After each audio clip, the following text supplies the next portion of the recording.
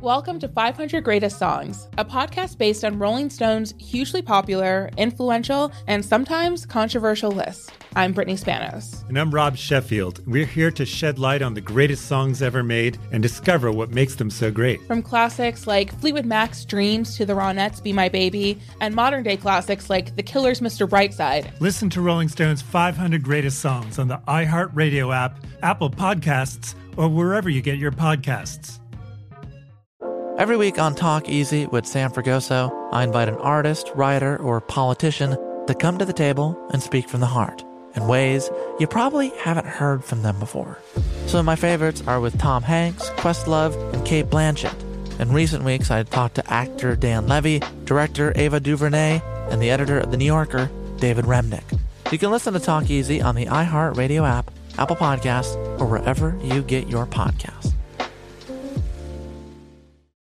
Listen to the highly anticipated 100th episode of Tank and Jay Valentine's R&B Money Podcast with artist Chris Brown. Even working with you, from Carrie Hilson, Adonis, back in the day, I was 15, 14 doing that album. So like I said, I was in school like, okay, this is how you do it. This is how you make a song. There's a verse, a pre-chorus, and then a hook.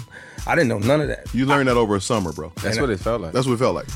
Listen to R&B Money on the Black Effect Podcast Network, iHeartRadio app, or wherever you get your podcasts. BroadwayCon! It's me again. How are we feeling? How about that Andrew Rannells, huh? Dreamy. So super dreamy. Well, I'm going to tell you a little bit of a story here. If you don't know me, I'm Ben Cameron. I'm your Broadway buddy, and I'm happy to be here at BroadwayCon Year 4. So excited. The other night, I love going to the theater. Anybody else here?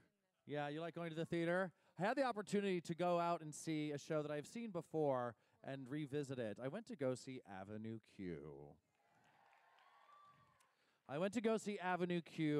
And was blown away by Avenue Q this time in 2019 as much as I was in 2003 when I saw it for the first time.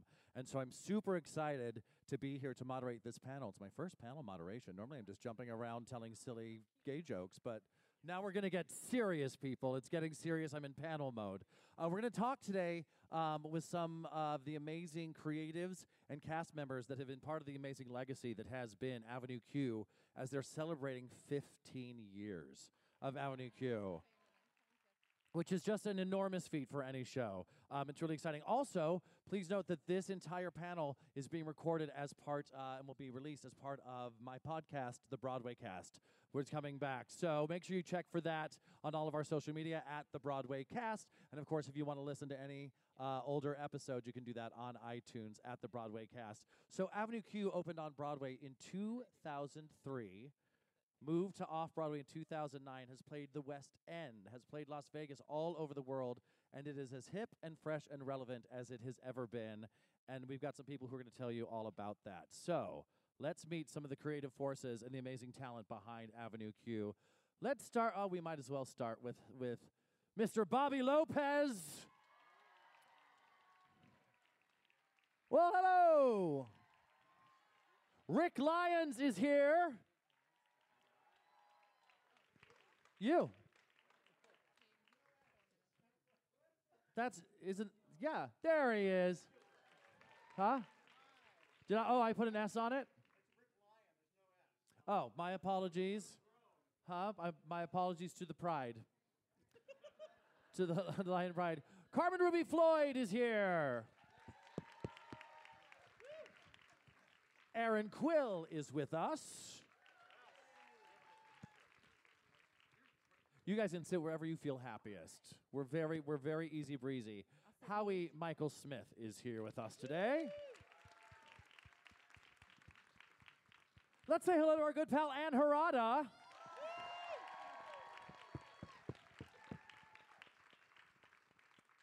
And you'll note that there's a seat left. I think we should give that to Miss Stephanie DeBruzzo.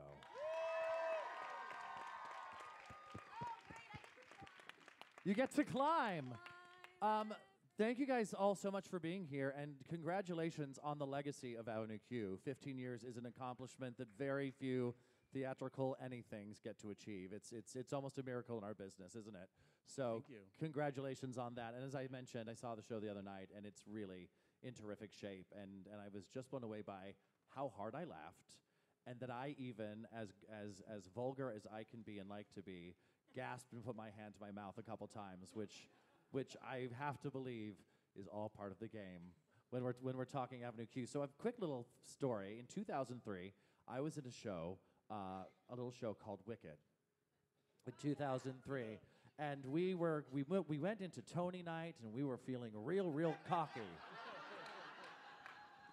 We all went out and bought new outfits, and we went and we did our performance, which involved just running out behind a cape for 3.5 seconds and pointing at Idina Menzel, and then we went to the party to sit back, chillax, and watch ourselves win a Tony Award.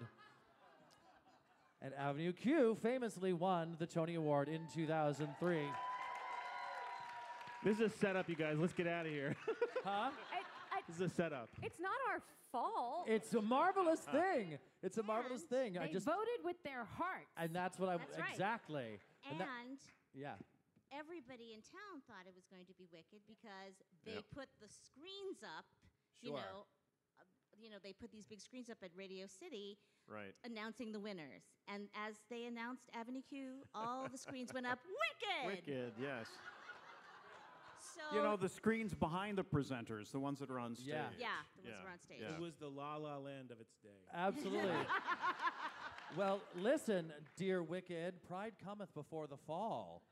Wait, you were in the opening number with us then. You were on stage with us. Absolutely, one night only. Come on, baby, come on. Yeah. That was a fun year because Hugh It was Jackman was amazing. hosting. We all got to do an opening number as well as our performances, which was very cool. Yeah. I shortly thereafter got to come see Avenue Q, and I was watching it, and I just went, oh, that makes sense. That makes sense. It's absolutely brilliant. So let's talk a little bit. Let's just start big and talk about the Tonys. And Avenue Q's been revolutionary in so many ways, but one of the ways I think that's interesting is the road to the Tony Awards and kind of the campaign towards it. As you just said, Aaron, vote your heart. Can we Vote your heart. Can we talk a little bit about how that kind of came to be and how that momentum pushed through to Tony night?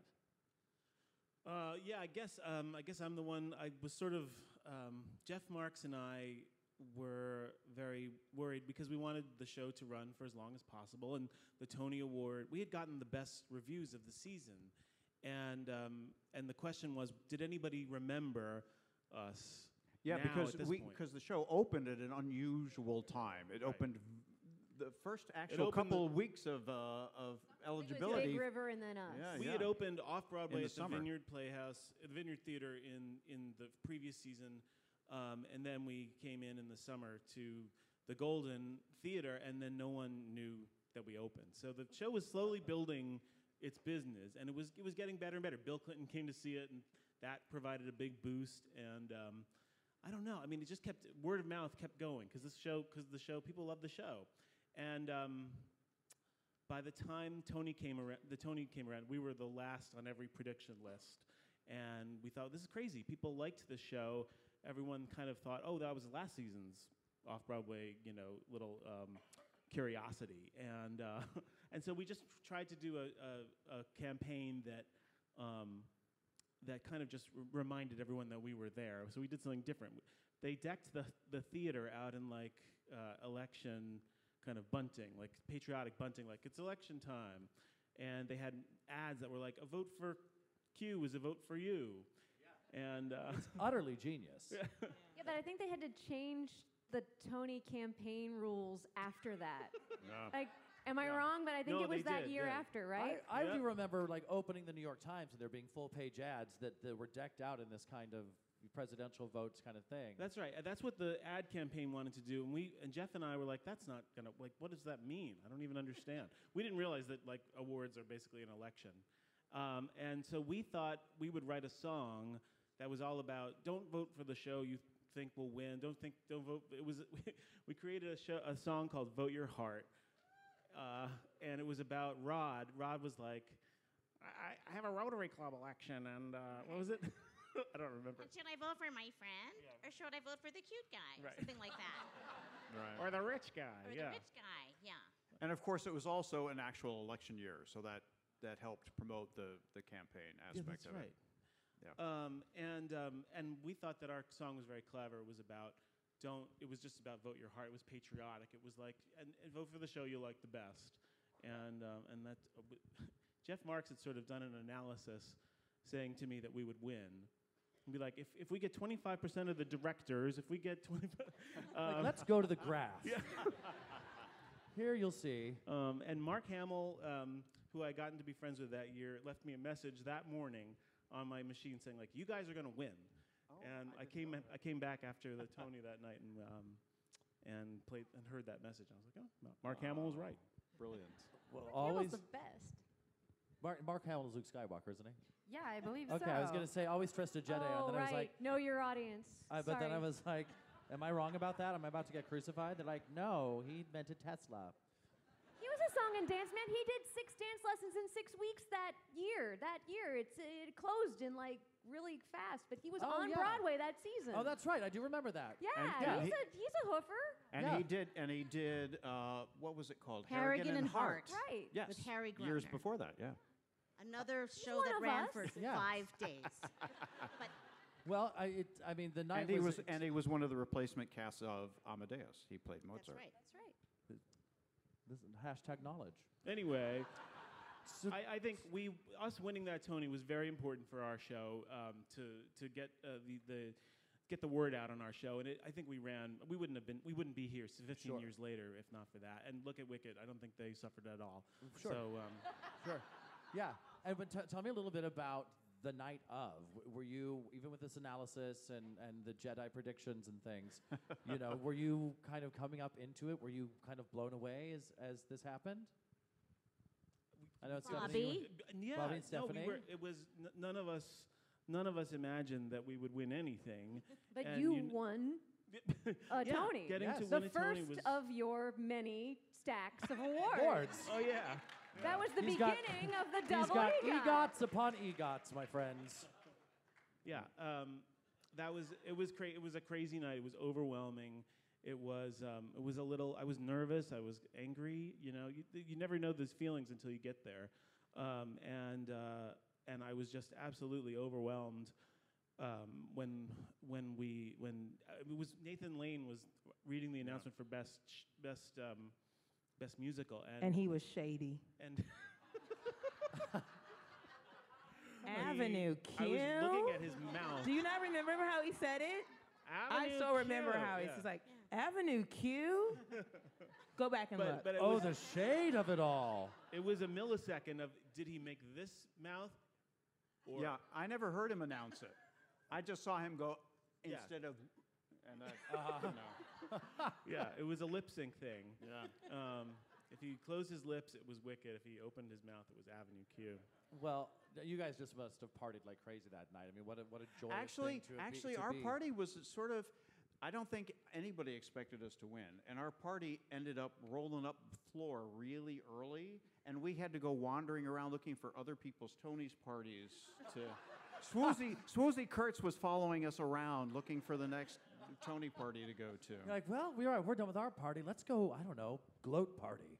Yeah. I'm I don't teasing. know. Yeah. I remember it being less about, oh, are we going to win or not? And more about, hey, millions of people are going to get to see our show on this telecast. Because it was a hard show to describe to people. It still you is, sort of had yeah. to see it to understand what it was. So I thought, well, what a great opportunity we're going to have to be on this national platform showing people what we do. Like, the nomination was really important to the show because it meant that we got to be part of this Broadway community and show that we belonged there. So that, to me, I think was what I was going for. Like, people are going to get to see us. They're going to get to see our little show. They're going to get it. And that was what was exciting about it. And it was the broadcast was so fortunate for us because we knew the entire crew. Yeah. all the cameramen, the floor manager, They all worked on they were Sesame Street. all people who'd worked on Sesame Street. Yeah, in fact. That's some good juju in there. Well, in the building. yeah, our floor manager was Chris Kelly, who works on Saturday Night Live now. The guy who had Kate super close up for the bleeped "fuck, it sucks to be me" was John Michael John, who had worked on Sesame Street, was working on Colbert, and had worked on The Late Show, and he just left that show. Amazing camera guy. And he Ken Diego was in the Ken trailer. Diego was in the trailer as the AD. He knew how to shoot really close, so I knew I had to keep Kate really still, but I knew that she wouldn't wind up dipping out of shot. Like, I knew I could trust John. He's like, I got you, Stephanie. So that was so special. Like, we had friends there. Yeah. And Jason Moore had storyboarded the first part of that because everyone was nervous about framing. When you do something on screen, you're telling people where to look. So you're telling people, look at this puppeteer. Whereas on stage, your eye has freedom to go where it wants to go, and you end up saying, okay, there's a puppeteer, there's the puppet, puppeteer, puppet, puppeteer, puppet. That's the character. I get it. And so we tried. Jason said, let's start really close in on Kate Monster, and then kind of slowly come further out so you can see Stephanie. But it was weird because when we do puppets for television, we're used to seeing a monitor to seeing how they look. Right, we right, couldn't right. guarantee that we were going to get that nailed right into the camera lens. So I kind of knew where John was going to be, and he kind of helped me, but he could only do so much to help my focus. So, yeah, it was like there by the grace of the TV gods go I. Well, let's talk about each of you and your relationships with Avenue Q. Kind of tell us when you were there with the Q and which roles you assumed during that time. We'll start with you, Carmen. I got a call from my agent saying, hey, you have an audition for Avenue Q to understudy Gary Coleman. And I said... That's just a call you never expect to get. You know I'm 5'10", and I'm a female, correct? And I had no idea. I mean, I was out doing Lion King in Toronto, and I came here, so I wasn't seeing stuff. You know, I was keeping my coin. I wasn't going out and seeing theater. So Sweet per diem. Yeah. So when I came in to audition, I still didn't know what was going on. I was just like, loud as the hell, what? Like, I seriously, like, and y'all was laughing. I was like, oh, okay. I really didn't know what was going on. I was like, well, is he a puppet? What?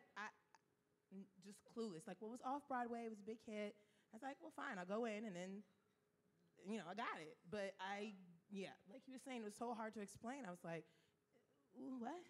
It was very hard to explain, and it was very hard to show people what we had as far as from a script and a tape. Yeah. Because you would read this thing and it wouldn't seem very good or very funny on the page, and then the songs, it's nice to have people around to laugh. And when you look at the word, lyrics are always written in uppercase. So when you see like a song with a lot of F-bombs in it on the page, it just looks very angry. Yes. It looks like you're yelling. I mean, Book of Mormon was the worst, the end of Hasadiga Ibawai. And they also asked me, if I had puppetry experience, and of course, I had, Lion King, which kids, if you're in school and they tell you, a special skill, I was like, puppetry is so stupid. I'm not going to be able to use it. Nobody's going to ask me to do this. I'm not a puppeteer, and I'm still not, but I got through with help of Lion King, then everybody at Avenue Q helping me out. But that was like, I don't have a skill. That's not my skill. That's not my. You wanted to show your beauty. You didn't want to be hidden in the void. I get it. Would you want to hide that? Come on. No way. You're too sweet. So Carmen, you did do playing Gary Coleman and did puppeteer work as well within the show. Yeah, they came to me like a year in to do the Tea Lady. I don't know if I could. Yeah, Jen, Mrs. Thistlethwaite. Okay, he said it. Yeah. It's like, okay, and so that was crazy because I had watched you guys, and then Jim was very great with me, helping me with twat and like, sorry.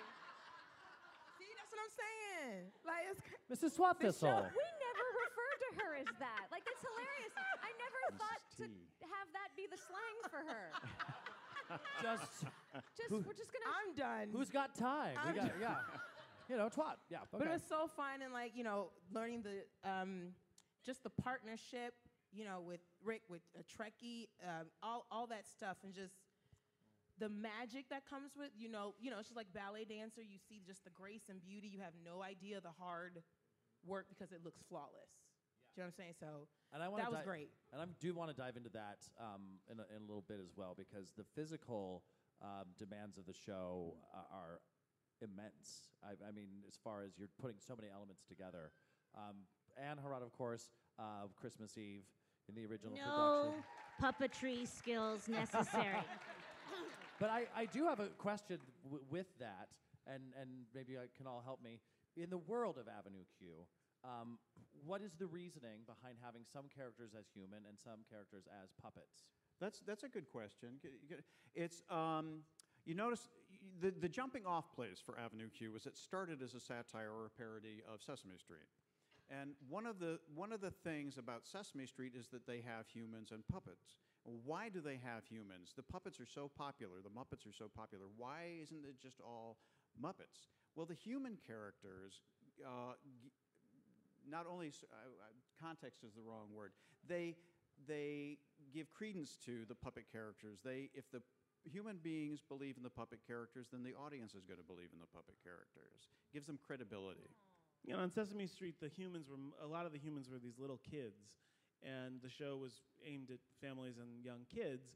We thought our show was really aimed at 20-somethings, and people who were kind of babies out of college, and we created this character called Brian, who was based on our friend from the BMI workshop, Brian Yorkie, the writer of Next to Normal. Played him in the first reading, right? He played him in the first reading. Yeah, he played him in the first reading. It's why Brian wears shorts.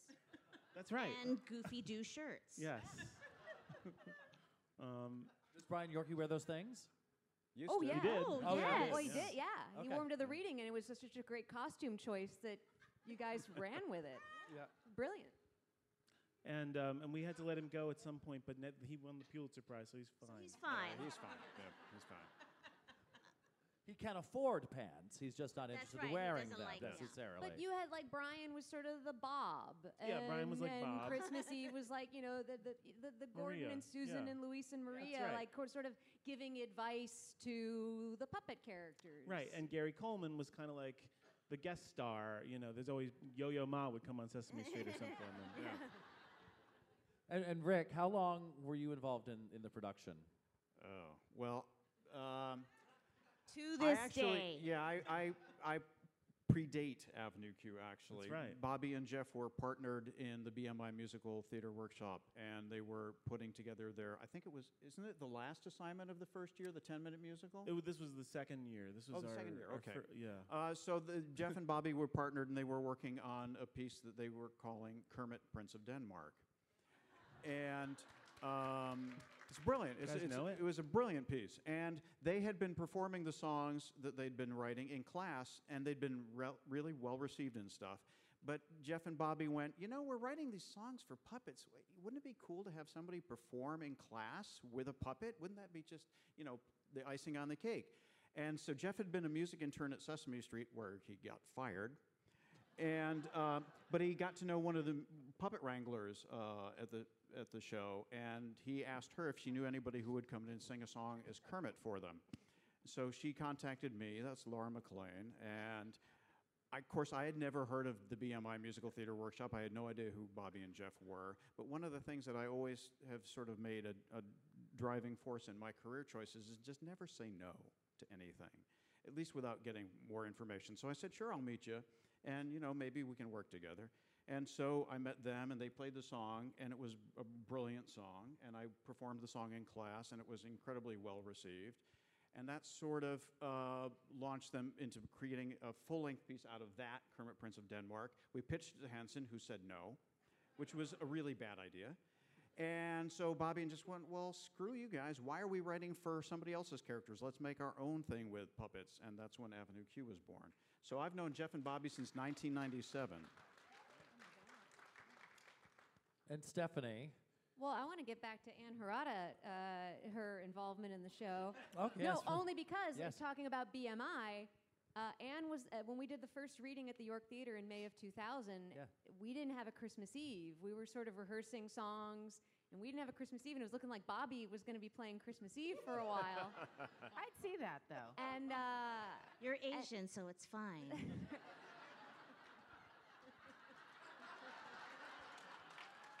We're going to talk about that too. I have very deep memories of Bobby's Christmas Eve that I will cherish in my heart forever. So Amanda Green was our first Gary Coleman. Yes, that Amanda Green. And anyway, I believe it was Amanda who brought Anne to us. I had gone to college with Amanda, and I feel like how the story was told to me was like, they're like, hey, we really need an Asian actress. Does anybody know anybody Asian? And like Amanda's like, yeah, I know somebody. I'll call her, And so then I got a call. I was like, yeah, I'll go. I'm much like Rick. I'm a big believer in if you don't know. You have to show up and see if any, no matter how wacky an idea seems or you don't never heard of them, well, they never heard of you either. It's like just show up and see what happens. So it was so much fun. I mean, I had gone to the BMI workshop and I'd seen them do Kermit, Prince of Denmark, and I loved it. And I just thought they're so gifted, So anyway, so I show up and they're like, hey, we need somebody to sing 2 lines and everyone's a little bit racist. I'm like, fantastic. Yeah. And all these songs, none of these songs really had anything to do with a story at that point. They were just we one-offs. we were thinking of a TV show. We wanted to create a show where every week there'd be some kind of theme, and we'd have a lot of little skits and stuff like that, and puppets, and some kind of story, but not really. And so we had written all these songs that were not supposed to go together, and racist. We just kind of put them up in our first reading, so racist. We had this idea of that Brian would have an Asian fiance, and we had a funny line for her. So we thought, well, let's get it. What was the line that cinched the deal? Oh, I don't know. What was it, Bobby? It's something about recyclables. Oh. Recyclables. Ryan, come back here. Take out recyclables. Change the course of theater history. Like literally, I can't even tell you how many times I've had to say that into somebody's phone. Oh my gosh, my friend loves Avenue Q. Will you? I'm not asking for real. I'm reenacting those moments for you. Sure. But you would? Thank you for being willing. You don't really have a friend that likes Avenue Q, do you? I have all my friends like Avenue Q. That's for darn sure. All of my friends, they're people of taste and breeding. So you were with it from the workshop all the way into it, yeah? Then? Yeah. I mean, I guess 2000? From May of 2000. May of 2000 on. And so Stephanie's staying with you. Yeah, and what Rick Well, talked about. you were involved before that. No, I wasn't. I came on because my husband, Craig Shemin, who's out there somewhere. Hi, Craig. President of the Jim Henson Legacy at the time, was working for the Jim Henson Company in the Creative Services Department, and Bobby and Jeff met him because they were trying to pitch Kermit, Prince of Denmark to Henson. Not like Craig had any say, but they were meeting with him to see getting farther up the chain. And then Craig, who is a TV writer, offered to help us write this pilot, and we graciously accepted, and he graciously gave us his office in the Jim Henson townhouse. So we would go in, the people would let us write up, and we felt so subversive, writing Avenue Q in the belly of the beast, as it were. It was pretty fun. You guys played, I think, If You Were Gay and Tear It Up and Throw It Away on the second floor conference room on that grand piano. He was one of the first people to hear those songs. And then you said, well, we're looking to do this reading. This was probably in late '99. So we're looking to do a reading in the spring. We need a female puppeteer. It's like, well, my wife's a puppeteer. And he showed the clips we'd worked together at that time on a show called The Webulous World of Dr. Seuss. And unbeknownst to me, Rick had also thought of me, but he thought I'd be too busy. Yeah, I had said, well, Stephanie'd be perfect with this, but I don't think she'll be able to do it. Which, okay, always ask your friends. Never assume they're busy. So it was just serendipitous that this also happened. And it was nice to have 2 people validate my being in that reading. But so that's how I got involved with that first reading. But I remember the rehearsal process for that first reading seemed like it was just very sporadic for a few months beforehand. Yeah, that's why it seems like it was longer. Well, and I always kind of forget that we had Johnny. Had already been there for a while. He was the first other person. Yeah, John Tartaglia, and because Rick and I and Johnny had worked together on Sesame Street for years. That's how far I started at Sesame like in late '93, so that's when Rick and I met. I probably should have established that we knew each other. Oh yeah. Well, that's one of the unusual things about the original cast of puppeteers. We all knew each other for years before we'd ever done Avenue Q. In fact, when we were at the Vineyard, I think between the four of us, we had 50 years collective professional puppetry experience, which was pretty fun. Because it was fun to do something similar to what we knew how to do, but very different, making up new rules for the show. Oh, yeah. Yeah. That was one of the early challenges, I must say. The style of puppetry that you see in Avenue Q as it exists today was something that took a while to develop, because that style, that was one of the groundbreaking things about the show, is it was the television style of puppets live on stage. Nobody had ever done that before. And so we had to kind of figure out how to make that work, and it was a process. But it was fun working that out. But anyway, I was really grateful that I so cleverly done. I mean, when you watch it with the way it's lit, and it really, you become really grossed in what's happening with the puppets' lives, as well as being aware of the actors. Howie, when did you come into this? Come to the Av? I came in 2005, January, I think. I started rehearsals. I'd heard of the show a year or two before that. I was doing a production of Christmas Carol at the Fords in D.C., and backstage, a friend of mine, in full Dickensian garb, was singing "The Internet is for Porn," like putting on a cape. The internet is for, and I was like, "What is that mess? What are you doing?" And he was like, "Oh, it's the show with the puppets, and it's in New York, and it's all this music." And I was like, "No, that's not a thing." He was like, "No, really." And so after the show, we listened to the cast recording, and I was like, "Oh, okay." I hope we went all the way through once, and then let's play it again. Play the whole thing. Okay, and then I was flipping through the little booklet, and I was like, "Okay, so I'm totally going to be in this show." And without any ego, I was like, "This is I get what this is."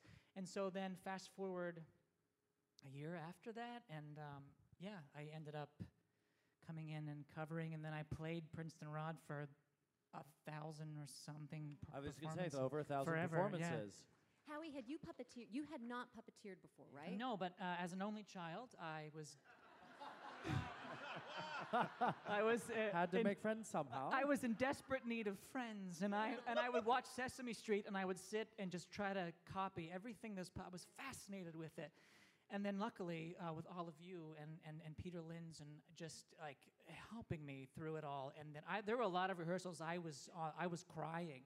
It hurt so bad, just the stamina that it takes to and I don't know, was it different for you guys from going here to here? Oh, it's very different. It's like very completely different. Tell us about set of muscles. that, because I think a lot of people don't understand kind of how that works on This hurts television. really bad. Well, but when you're working on TV, you're usually standing or scooting around on the floor on Sesame Street, but you're above, you're working above your head, so you actually have the advantage of having your whole spinal column sort of supporting you and stuff. In Avenue Q, you're just cantilevered out to the side, so it's a different kind of set of muscles and a different kind of stress. A lot of physical therapy. I don't know if any of you guys have ever been to a musical reading where actors have music stands and their material like that, and so they have to kind of look up and look down because they haven't memorized the material yet, but when you're doing Avenue Q and they're puppets, oh my God, you have they can look at the words, but the puppets look like they're off book.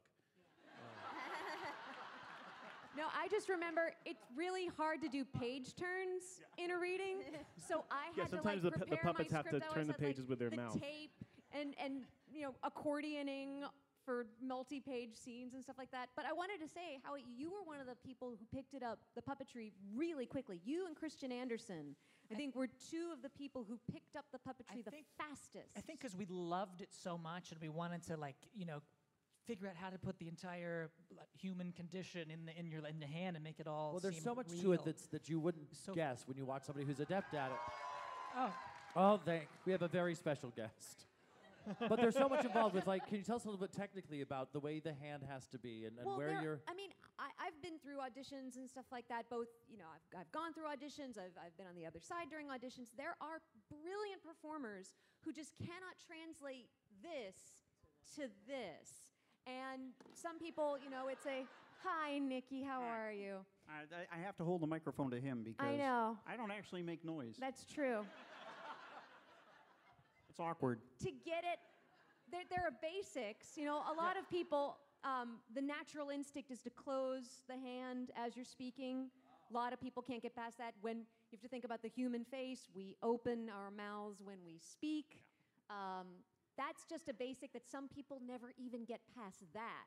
But then to get to a point where it's so natural that you believe that this is a living, breathing creature. I'm not. Who it will hurt very much if I boop. Don't boop me. It's harder. Anyone who does something really well, and you were talking about ballet dancers, anybody who does something really well makes it look effortless, and you don't see the effort, but it's hard to get to that point. But everybody assumes, people know ballet is hard. People think puppetry is the easiest thing in the world until they try it. You know what it's most like? It's most like learning a new musical instrument. For those of you who play musical instruments, it's actually the disciplines are very similar. And it's a very similar sort of process because what it is you're channeling your performance through an outside vessel. You're channeling your performance in something that's outside of yourself. And that's such a cheap gimmick, you know? All I'm doing is this, okay? Don't do that again. Timing. It's the timing. That was weird. You stripped me. Yeah. There is just so much to it, and it just looks so flawlessly executed on stage. It really does. I want to make sure I talk to Erin here. I don't want to leave you out of this joining into the company moment. What? Oh, sorry. No, I expected Nikki to say something, and I had a felt joke that I was gonna try. I'm very certain Nikki can set you up for that. Hashtag I'm me always too.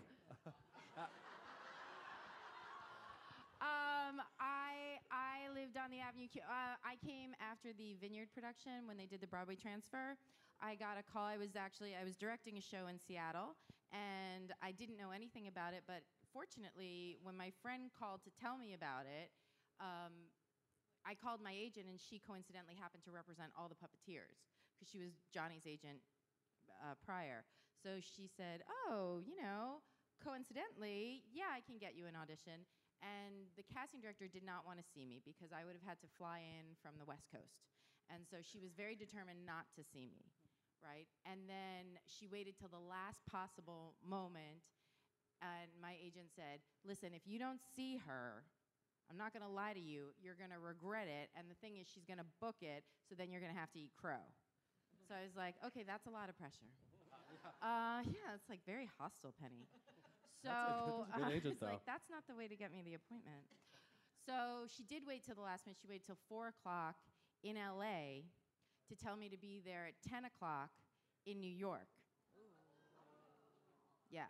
Is that even possible? So I was semi-hysterical and not sure I could make, because that's at 4 o'clock, that's the cutoff to get back to New York from LA. And fortunately, my parents let me use their frequent flyer miles, and I stayed overnight in the airport in Atlanta, and then I had another connect to Newark, and I washed my hair in an airport sink, and yeah, and it's showbiz is glamorous. Don't let anybody lie to you. And then I took the bus from Newark into New York to 8th Avenue, and I waited in a coffee shop until the building opened because it was still 6 in the morning. And then I went in, I sang it, and then she said, "Here's a tape and a script, come back tomorrow." And then I took it home and read it, and my mother said, "What do you think of it?" And I said, "Either it's genius or a giant piece of shit." And right now, I actually could not tell you which one it is. Well, 15 years later, I'm going to say genius is probably where this landed. I erred to the side of genius. Yeah. When I watched it the other day, just going a little bit back to the physicality that we were talking about, and I was so fascinated with the hand puppets who are as part of Trekkie Monster, for example, and not only getting the body together, but the acting beats are so alive and so real. And what are the keys to accomplishing that? With the puppets or just in general in the show? With the puppets. Well, some of specifically. the puppets have no live hands. They just have Sure. rods, so one performer can do one puppet. Yeah, whereas bring Nikki, Right. his other hand is pinned. But, sorry, it's pinned. Nikki. Right. Okay. It's pinned. Otherwise, But when I stuffed If it wasn't- because I knew Jen wasn't going to be here. But if it wasn't, I would be back here, or Jen or someone Yeah. will be back here doing that. It's how Cookie Monster works, The, Ernie. the short answer to that relationship is it's really like having a dance partner. You know, you have to be that much in tune with each other, and you have to know that well what the other person is going to do. It's actually one of the interesting things about that relationship is that you just can't screw up your partner. You have to be so consistent every single night. You have to make the same step every night. You have to do the same gesture every night. Yeah, and I will say for understudy, especially if you have different, whoever your partner is, like Rick does this, Christian does that, like that's You gotta hard. know that. It's hard, and like, and then when you find a rhythm, because I think I went on for like 2 weeks with Rick at like one time or something like that. Yeah, it was you great. find a rhythm, and it's like, oh, okay, I got it now. And then somebody else comes in, or you're like, oh, we're doing this now. It's like, like I had it. So, but that I think that was probably the hardest thing personally for me was to just feel it. But I kind of know what he kind of likes to do, or he does, or you know. So I think that was like probably the hardest thing, especially for us understudies with the puppeteering, because yeah, you got to know those beats. That rehearsal is. I can only imagine. And I just want to add real quick, for those of you who might not be familiar with Avenue Q, I think that's one of the reasons that the show. Why would you be here? They're here. You never know. You never know. Don't know how you found us. I think that's one of the show's. They just wandered in. I think that's one of the show's successes is that it's not a passive show. As an audience member, you are asked to participate in understanding what the relationship is between the puppet and the puppeteer. It's like watching a foreign movie with subtitles at first. You're like, where do I look? And then after the first few seconds, your brain totally accepts that and just takes it all in. That's one of the things I like about Avenue Q is that it challenges the audience to participate in that. It's not just a show that washes over you and you don't have to think about it. It's not just fluff. And it's a clever show with issues. Yeah, and let's talk about some of the issues with that, though, because the themes that are so timely even today, and even maybe resonate more. But, themes of, hi. Oh, we are? Oh, Hi, really? David.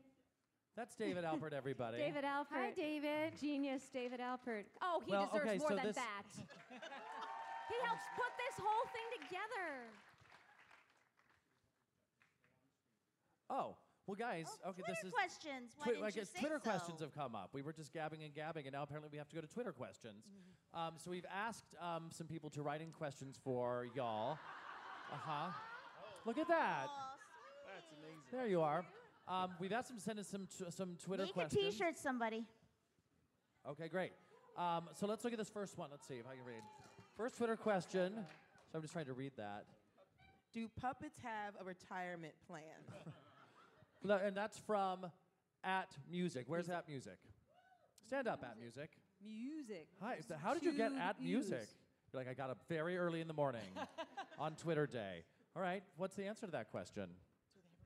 He should answer that question. Does he have a retirement plan? Dressed yet? No. We're not in the union. Well, guess what? @music for tweeting us that question. You just got 2 tickets to go see Avenue Q. What? Yeah. All right. What's our next Avenue Q&A? This is Joy Raymer. Stand up, Joy. Hi, Joy. Joy wants to know, is there any sort of exercise regimen for building up strength for handling the puppets? Also, Stephanie, what was it like working with Julie Andrews? Well, let's do the first question first. People just think, oh, is your arm tired? Well, it's your hand, so doing grippy exercises like that, because you're doing this constant movement a lot. Lots of stretches. The shoulder is really what gets you too. And PT, you have to have it a lot. Yeah, but also it's so weird. Puppetry is the sort of thing that uses muscles that you don't use in anything else. Right. So I can't say, oh, if you do curls or you do this. It's just you kind of have to do it a lot and get it in your bones. It is one of the. It's just like what are the exercises you do to be a good basketball player? Well, you do drills, but that's what a drill is really just doing it. Right. So you really just build up the muscles and the stamina that you need from doing it. I've been doing this since like birth. And I actually have trouble buying clothes that look like a normal person because my right side is so much more developed than my left side. I'm sort of lopsided. And Stephanie, Julie Andrews, lover, hater.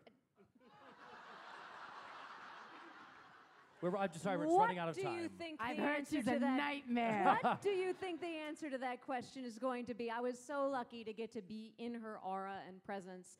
And what was even more fun about that is her hair and makeup guys who've been with her forever, who worked with her. They're in SOB, that scene where she's on the leaning board, and they're primping her. They love telling stories about that movie, and she's just lovely. And her daughter Emma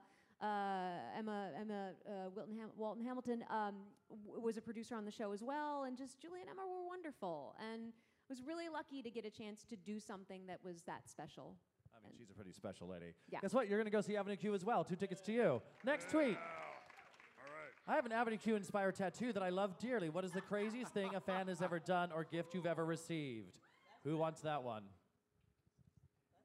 That's not crazy. That's awesome. Someone made me a foam door hanger that on one side said, "Today I feel like Kate," and the other side said, "Today I feel like Lucy."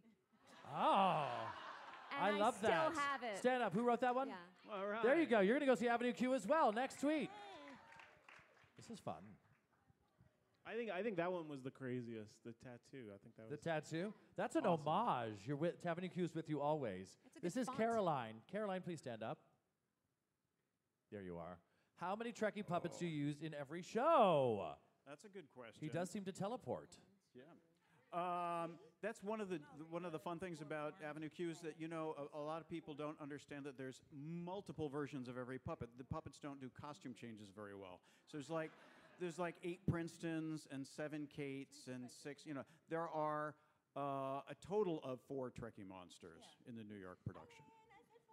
4. Okay. Next tweet. Okay. We're running desperately low on time, and I hate it because I want to talk to you guys forever. Wait, they need to get a... Favorite mess up on stage? Oh, can I take this one? Yeah. So during previews at the Vineyard, it was our 3rd or 4th preview, and I think it was your birthday, right, Rick? That's not a mess up. That's a tragedy. Well, I think it was the moment that I lost it the most.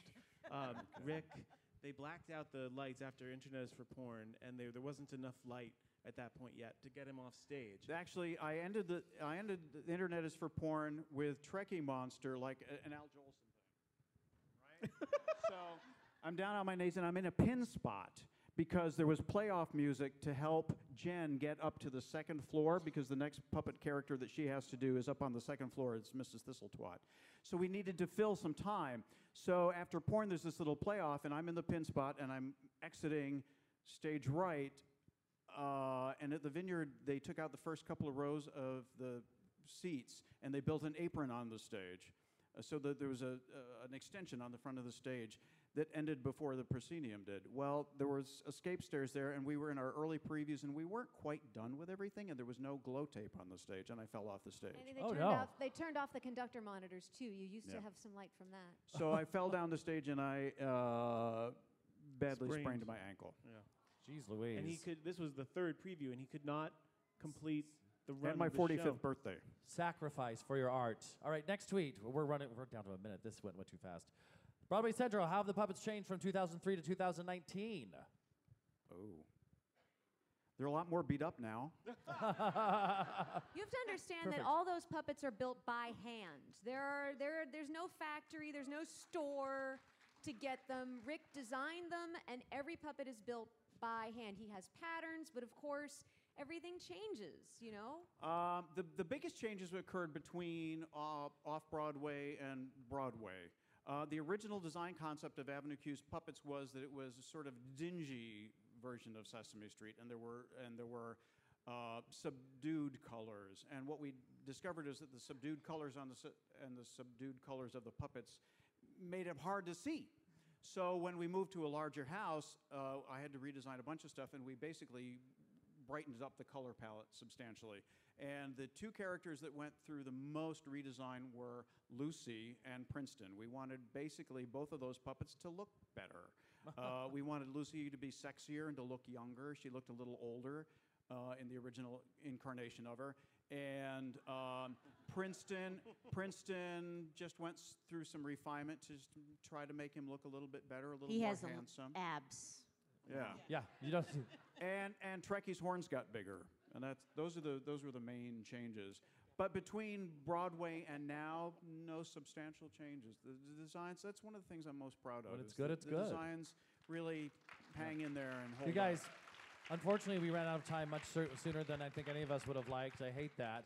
But can you each, in like 10 seconds, just tell us how Avenue Q has changed your life? Quickly. Carmen. Get the fastest way possible, I guess. Don't take up all the time. Hurry up. Go to Ann. I don't know. The difference between my career before Avenue Q and my career after Avenue Q is that after Avenue Q, everybody knew who I was. I didn't have to explain, tell my resume, or anything. It was just, oh, you're that girl from Avenue Q. Bobby Lopez. Yeah, it was my dream coming true. It was nothing. Even though I've had a lot of great successes afterward, there was never any experience quite like Avenue Q because my life went from being a nobody to getting the career that I wanted, and always be grateful for that. Aaron Quill.